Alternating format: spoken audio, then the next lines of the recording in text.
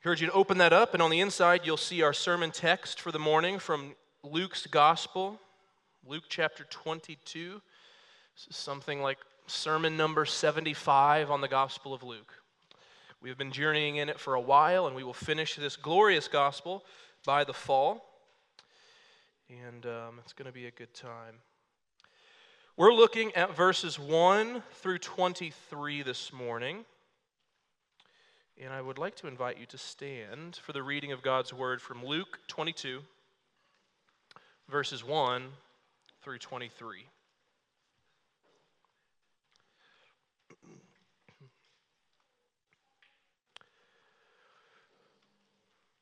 Now the feast of unleavened bread drew near, which is called the Passover. And the chief priests and the scribes were seeking how to put him to death, for they feared the people. Then Satan entered into Judas, called Iscariot, who was one of the number of the 12.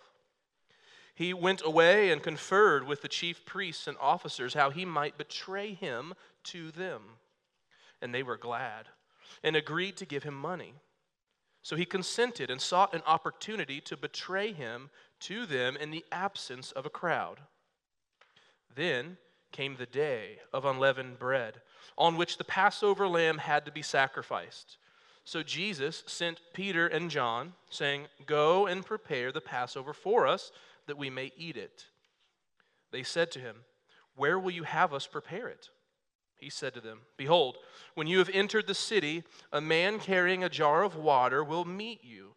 Follow him into the house that he enters, and tell the master of that house, 'The teacher says to you, where is the guest room where I may eat the Passover with my disciples?' And he will show you a large upper room furnished.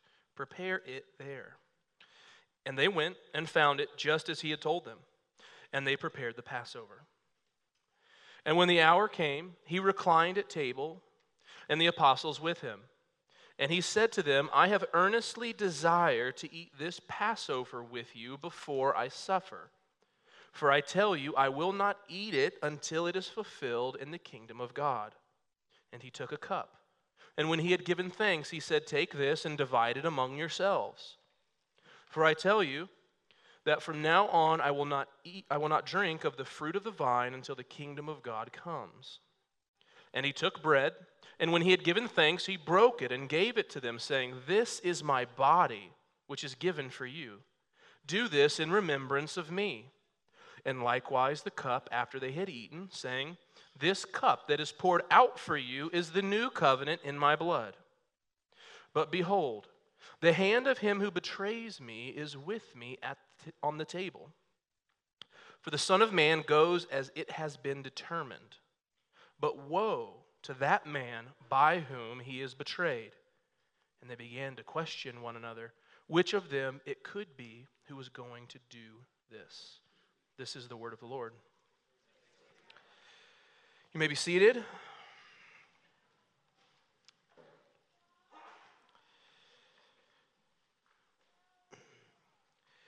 Dane Ortland, in his book Gentle and Lowly, The Heart of Christ for Sinners and Sufferers, writes this: "If we are asked to say only one thing about who Jesus is, we would be honoring Jesus' own teaching if our answer is gentle and lowly." Stop. We looked at this a number of weeks ago. I had the privilege of preaching on Matthew 11 from where that comes. Jesus tells us that he himself, his heart, who he is gentle and lowly. That he is endlessly approachable, gentle, humble, meek, easy to come to and easy to talk to. And that reality that Jesus is gentle and lowly is absolutely impossible to over-preach and to over-believe in. Ortland goes on to write this: "It is impossible for the affectionate heart of Christ to be over-celebrated, made too much of, exaggerated." And Jesus' gentle and lowliness is nowhere more clearly seen than in his death on the cross for you and for me. a death that is central to our text today. Now, while we're not looking at the historical account of Jesus' crucifixion, the whole thing is about Jesus' death as our sin substitute.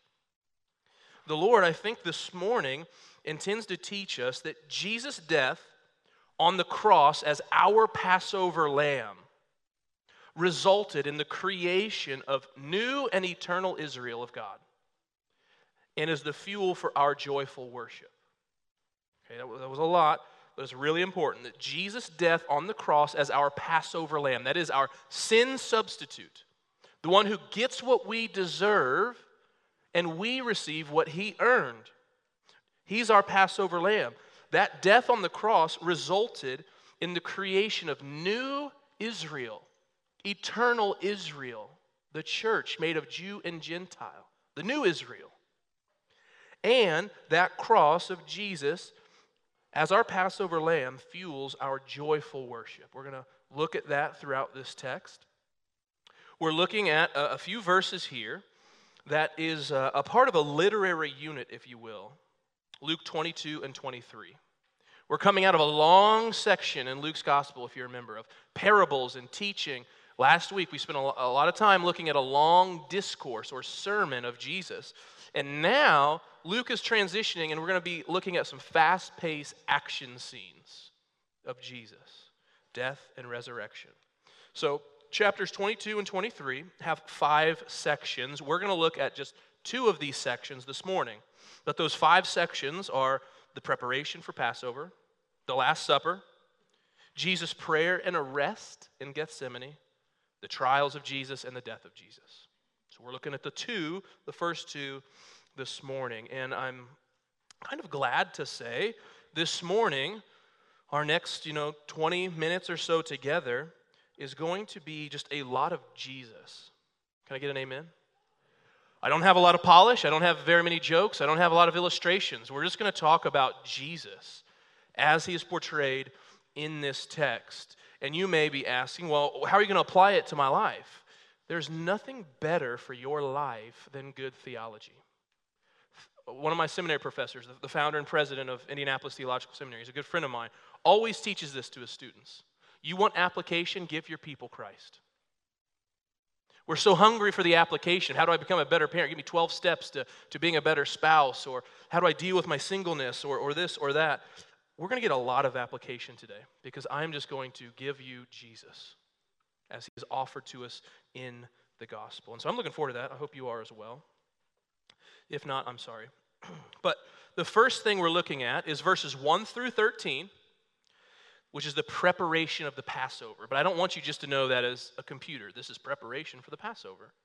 What I want you to see is that God is in complete control of the passion of Christ.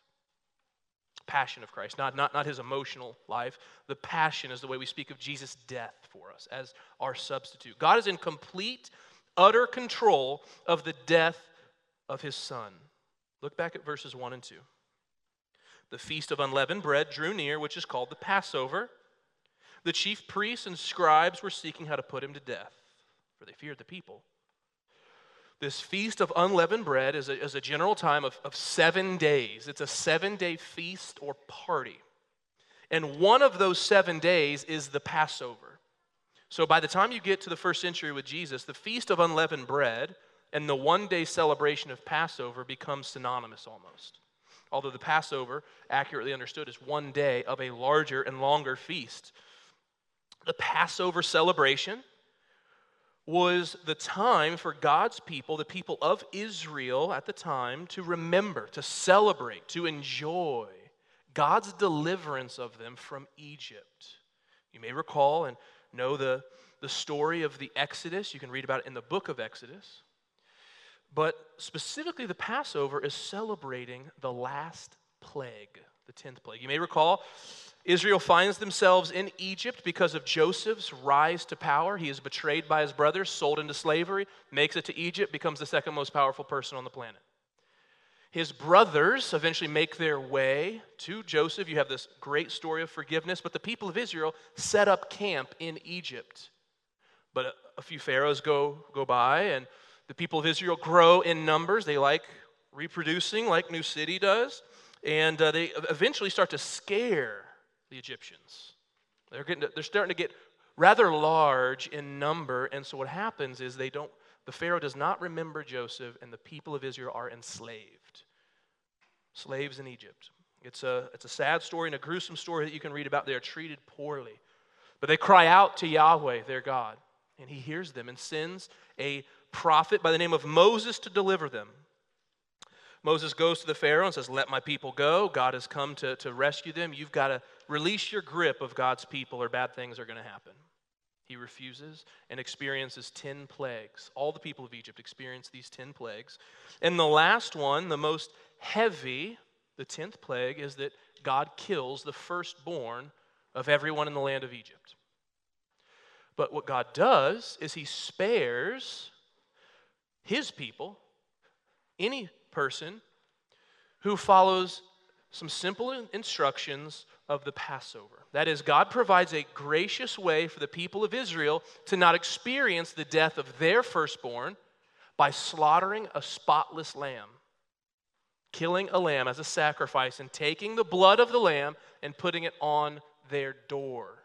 And in so doing, when God, through the means of an angel of death, comes through the land of Egypt, he passes over the homes where that blood is. This feast remembers that. God's setting the people free from slavery to the Egyptians through the Passover. And this feast is one of 3 major feasts in Israel. It had to be celebrated in Jerusalem. And so what happened is, if you didn't live in Jerusalem, you were out in the sticks or the rural areas or other big cities throughout the Middle East, you flocked to the city. And so the Jerusalem population swells. We're introduced to chief priests and scribes. We've seen them a lot. They're antagonistic to Jesus. They basically are Pharisees and Sadducees who are part of a big team of Jews in Jerusalem called the Sanhedrin, and they are not happy with Jesus. And they want to kill him, but they're afraid of the people. And so that's where Judas comes into play. They need a covert, secret mission to get to Jesus. And look at verse 3, a very strange verse. Then Satan entered into Judas, called Iscariot. Now, Satan enters into Judas. John's gospel tells us that Satan influenced Judas to go to the chief scribes and the priests, but that it was actually at the Last Supper, while eating the bread and drinking the wine, that Satan enters into Jesus. But regardless, the point here is that this is a direct assault of the devil on the Son of God. I've spent a lot of time in commentaries this past week thinking about this text, and just about everybody wants to come up with a reason why Judas betrayed Jesus. Some people were even arguing there was good intentions. Like he wanted Jesus to get in with the chief priests. Anyways, the point being that we're actually freed from speculation as to why did Judas betray the Son of God. We're told there is satanic power behind it. There's satanic power behind it, but this doesn't surprise Jesus. If you've been a good Bible reader through the years, you'll recall the Gospels telling us over and over again. Did Jesus know from the beginning who was going to betray him? We're told that. Jesus knew from the beginning who it was who would betray him. This doesn't take God by surprise. Like, had a plan. Judas is now ruining the whole thing. Jesus isn't taken off guard. Actually, Judas is simply fulfilling the absolute, sovereign, and unchanging plan of God. Jesus is in utter control. Satan's about to be duped. Because in so entering Judas, Satan does the will of God. He does exactly what God wanted to happen. Further thoughts on this, if you just jump down to the bottom of our text in verse 22, look at this. For the Son of Man goes as it has been determined. It means decreed beforehand. planned and ordained, determined ahead of time. This was the plan of God all along.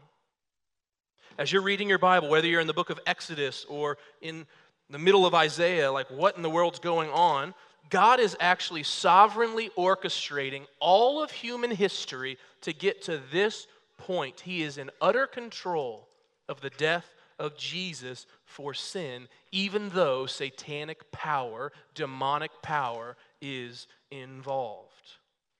But lest we think Judas is off the hook. He's not responsible because he's just operating as a robot. Satan's in him. Look at the end of verse 22. The Son of Man goes as it's been determined, but woe to that man by whom he is betrayed. Let me recap. Did Satan enter Judas and thereby influence his betrayal of the Messiah? Yes. Was God in absolute control of all of this? Yes. Was Judas responsible and therefore judged for the betrayal? Yes. How does that work? I don't know. Deuteronomy 29:29. The secret things belong to the Lord our God, but the things that are revealed belong to us and to our children, that we may do all the words of the law. We're not told how the mystery of God's sovereignty and our responsibility works together. But what is revealed to us over and over and over and over again in Scripture is that we have a way bigger God than we think. Proverbs 16 tells the story of lots. Basically, modern day they would be dice. That every roll of the dice is determined by God. Every dust particle that is around you right now is moving exactly where God appoints it to be. Satan enters into Judas to accomplish the exact plan that God had before the foundation of the world. To pursue you, to save you, to die for you, and make you a son and daughter. So all that to say, I think it's very important for us to have a category in which God is utterly sovereign over all things, from dice to dust to Satan. And yet we as humankind are responsible for our decisions, our sins, and choices. If we don't have that kind of category, we're going to end up on one side of the error or heresy horse, or we're actually just going to struggle with our Bible reading. You can't get very far. The first book has Joseph being betrayed and terrible sin committed against him, and God says, yeah, I did it because I had good things in store. I'm in 1 Samuel in my own devotional reading, and just by chapter 3, we're told God wanted to kill two of the sons of the prophets, that he sent a lying spirit into some crazy prophets. Over and over again, we see God in control. Luke, one who is very aware of God's sovereignty, also wrote part 2 of his gospel. It's called Acts, the Acts of the Apostles, or maybe more accurately, the Acts of the Holy Spirit through the apostles. And I just wanted to read you 2 passages, and I didn't put this in the insert because I ran out of room. But you can jot this down if you're a note taker. The first one is in Acts 2:23 and 24. This is Peter's first sermon. The Holy Spirit descends on the apostles. They start doing all kinds of crazy stuff. You have God's presence there symbolized with fire above their heads, and they're speaking in different tongues so that everybody present can hear them. The Romans who put Jesus on the cross are there, and the Jews that cried, "Crucify him," are in the crowd, as well as those faithfully following Jesus. What does Peter do? Includes in his sermon these words. This Jesus, delivered up according to the definite plan and foreknowledge of God, you crucified and killed. By the hands of lawless men, God raised him up, loosing the pains of death, because it was not possible for him to be held by it. Hang on, Pete. Jesus is delivered up according to the definitive, definite, planned ahead of time plan, and yet they crucified him and killed him. Which one is it? Did the Romans kill Jesus? Did the Jews put Jesus on the cross? Yep. Exactly as God had planned. and yet they're responsible for the killing of the only innocent person to ever live. Let me give you a better one. 2 chapters later, there's a pretty sweet prayer meeting going on with the apostles in Acts chapter 4, verses 27 and 28. They're praying, and in their praying, they're recounting to God the truth of the gospel. And this is what they pray. God, for truly in this city there were gathered together against your holy servant Jesus, whom you anointed, both Herod and Pontius Pilate, along with the Gentiles and the people of Israel, to do whatever your hand and your plan had predestined to take place. I said the P word, predestined. Don't worry, it just means to destine ahead of time. God predestined the death of his son Jesus for you, for me. And yet Herod and Pontius Pilate and the Gentiles and the peoples of Israel are to blame for the death of the Son of God. But they did what they were predestined to do. How's it work? Answers Deuteronomy 29:29. But if we deny the sovereignty of God, or we overemphasize it too much and lose our own human responsibility, again, you're off on either side in error. Why am I going through all this? It was made known to me this week, and I think it's right, that one of your greatest problems, one of my greatest problems, is that we just don't believe in the sovereignty of God. You don't believe it. If you did, if I did, I think life would look a little different. Your anger is because you're denying the sovereignty of God. Most of the problems and complaints in your life is simply a denial of God's control in human history. Your doubt is because you don't believe the sovereignty of God. Your lack of forgiveness, your impatience, your anxiety, your lack of generosity, your fear is because you don't believe the sovereignty of God. Whether or not you actually don't and you are disagreeing with everything I'm saying, or more practically, you believe in what I'm saying, but functionally you don't believe it. I don't believe it.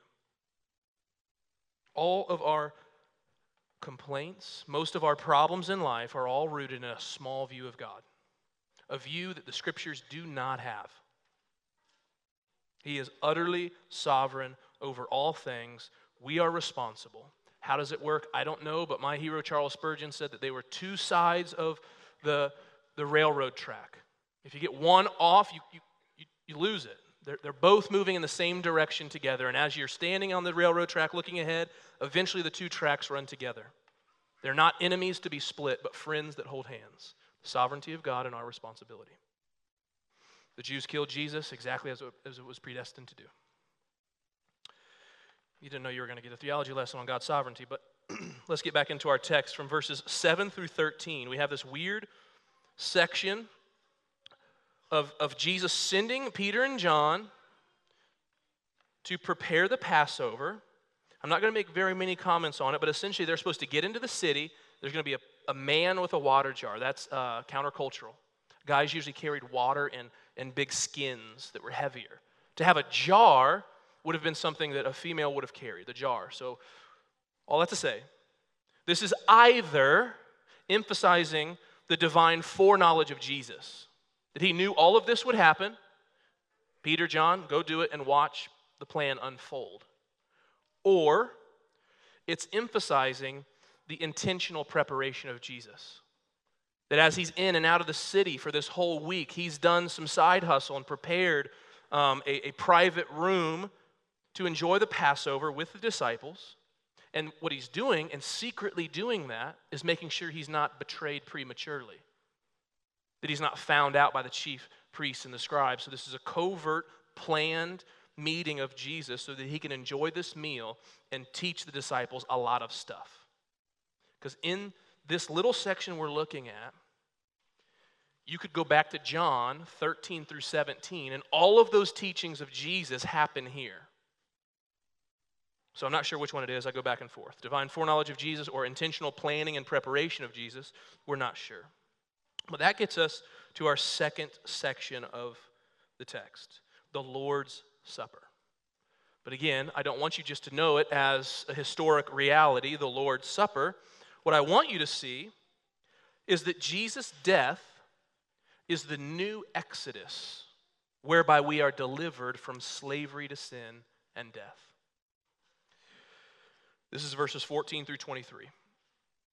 If you look at your insert, you should have a passage from Luke 9. Luke 9, verses 30 and 31. Follow along with me. It says, "Behold, two men were talking with Jesus." So the context is the transfiguration. That unique story where Jesus is up on the mountain and he's transformed into his glorified body. Peter and John are there, the ones who have also been sent to prepare the Passover. Jesus gives them a little glimpse into eternity. And Moses and Elijah are there, who appeared in glory and spoke of Jesus' departure, which he was about to accomplish at Jerusalem. That about to accomplish at Jerusalem is what we're looking at now. But back in Luke chapter 9, Luke is making abundantly clear that Jesus is leading a new exodus. Why do I say that? Did I underline a word in Luke 9? Departure? It's the word exodus. It's the word exodus. Jesus is leading a new exodus, but this exodus, the exodus of Jesus, is not just deliverance from slavery in Egypt, as with the Old Testament people of God, but is with the church, made up of Jew and Gentile, the new Israel. And his exodus, the exodus of Jesus, is deliverance not from Egypt, but from slavery to your own sin, to your death, slavery to false gods. So this Passover meal, which I explained a little bit what it's remembering back in Exodus, would have been a meal, right? So it's a little bummer that we do the Lord's Supper with just a little bit of this. It would have included lamb, multiple rounds of meal. They would have eaten bitters and other foods that resemble and point to spiritual realities. Anybody know how many glasses of wine you had at this? 4. Let's go. 4 glasses of wine, each glass representing something. And scholars believe that we see 2 cups in Luke's account. They believe that it's the second and the third cup. That's going to be important in a moment. Look at verse 17. Jesus took a cup, and when he had given thanks, he said, "Take this and divide it among yourselves." That is the cup. Now, I love the elder who prayed for us this morning. You guys may know him well. He's been around for a while by the name of Michael. He has been really arguing for our elder team to move to communion here on Sunday morning with a common cup. That is that you all drink out of the same cup.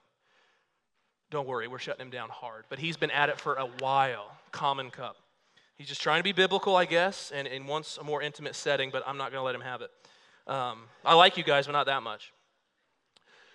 And so this second cup is given, and then in verse 19, let's look at the bread.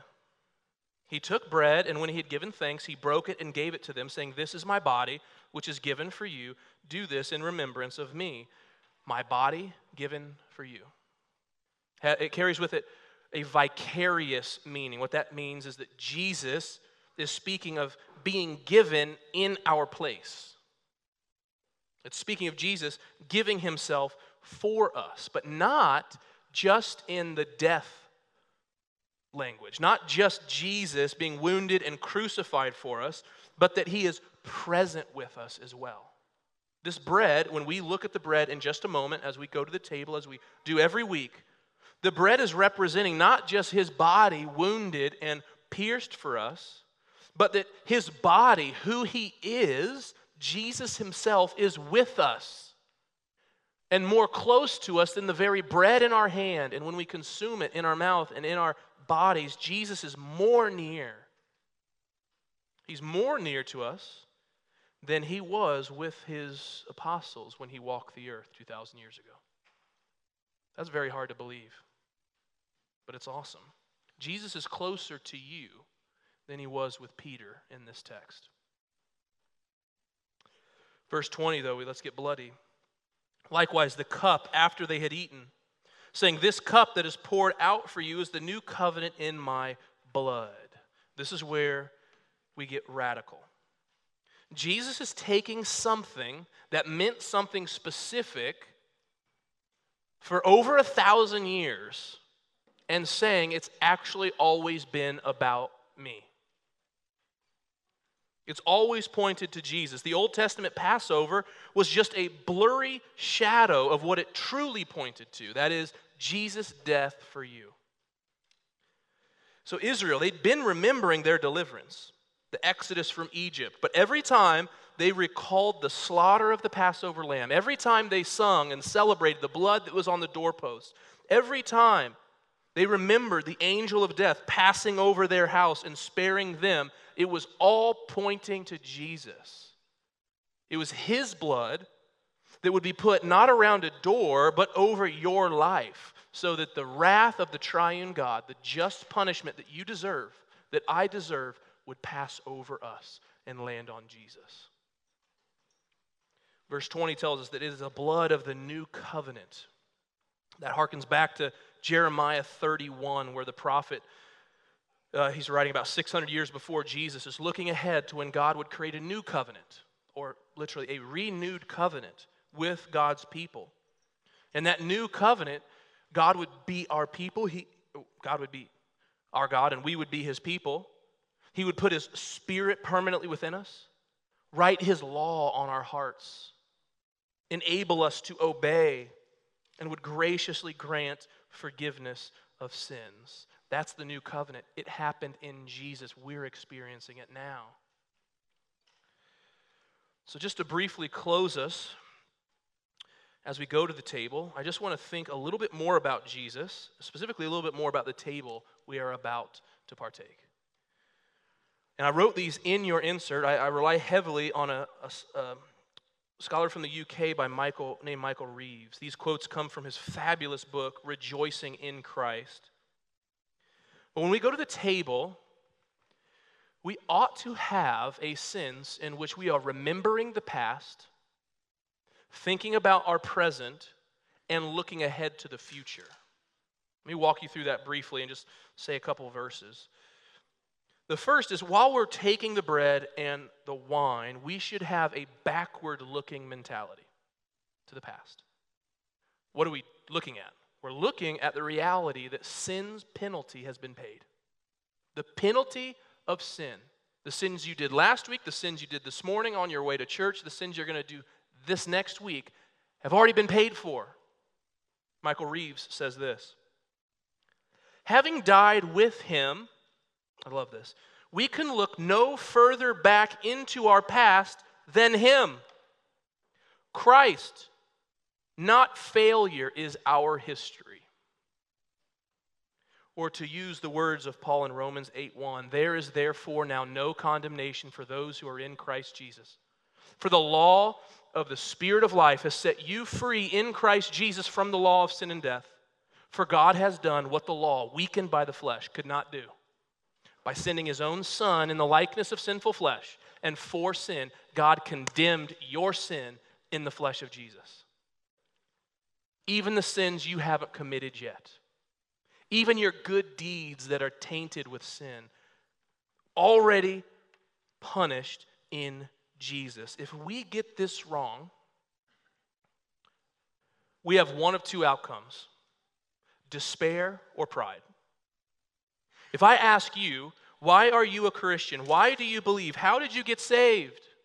Why will you be in heaven in glory? If anything you say to me is in the first person, you are wrong. I believed. I was good enough. I was a servant. I read my Bible all the time. I rarely missed church. No. Christ Jesus died for you. That's why. God made him to be sin who knew no sin, so that in him we might become the righteousness of God. The answer to why you're a Christian, why you will be in glory, why you are forgiven, why you are saved is in the third person, Jesus. Now, present enjoyment. while we're at the table in just a few moments, we're not just looking back at the past. We emphasize that rightly, but I think we miss these next two. First, the present enjoyment. Remembering that sin's power has been defeated. Sin's power destroyed. Michael Reeves, yet again. United to Jesus, we now share his glad life and standing before the Father. Filled with his Spirit, we are made ever more like him. When we're partaking of the bread and the wine, we're also remembering that you're no longer a slave to sin like you were before you met Jesus. You can actually say no to sin. That was not the case before Jesus. You can actually fight and have victory over sin. And that victory, when we have it, is not the reason we're forgiven. But because we are forgiven, because we are in right standing with God, we have the Spirit presently, we can fight and have success in our wrestling and warring with besetting sin. Present. But third and finally, as we're taking this meal to ourselves, we have the privilege of looking to the future, when sin's presence will be destroyed and eliminated. Sin's penalty taken care of in the past. Presently, sin does not have dominion over us anymore, and one day the very presence of sin done away with. That's not right now, but it will be. Michael Reeves, last time, the judge of all the earth is our faithful Savior. When he appears, we will be with him. We will be like him, and we will be co-heirs with him. Note takers, you can jot down Isaiah 25 and Revelation 19, 6 through 8. Speaks of the marriage supper of the Lamb. When we go home to be with the Lord, whether that's death that takes you or Jesus' return, we're going to feast. A feast that our bread and wine is pointing toward. A feast where we'll have lots of glasses of wine and remember Jesus, the scar-borne hands, for you and for me. A death of Jesus that was planned from eternity past, executed and done just as it has been determined, verse 22. And a meal that we will enjoy forever when sin is done away with, cancer is gone, tears no more, and we are no longer sinners, wrestling with sin. The great Puritan Richard Baxter said this: "Nowhere is God so near to you as in Christ Jesus. And nowhere is Christ so familiarly represented to us than in this holy sacrament, the sacrament to which we turn now. Because a sinless Savior died, my sinful soul is counted free. For God the just is satisfied to look on him and pardon me." Let me pray. Father, thank you for your goodness. Thank you for the reality that we get to come to this table and enjoy your presence in a unique way. Jesus, thank you for your life and your death and your glorious resurrection for our justification. I pray that we would be deeply rooted in the gospel, that we would know deep in our bones, Lord, that you are sovereign and that you are good. Be with us now as we go to the table. In Jesus' name, amen.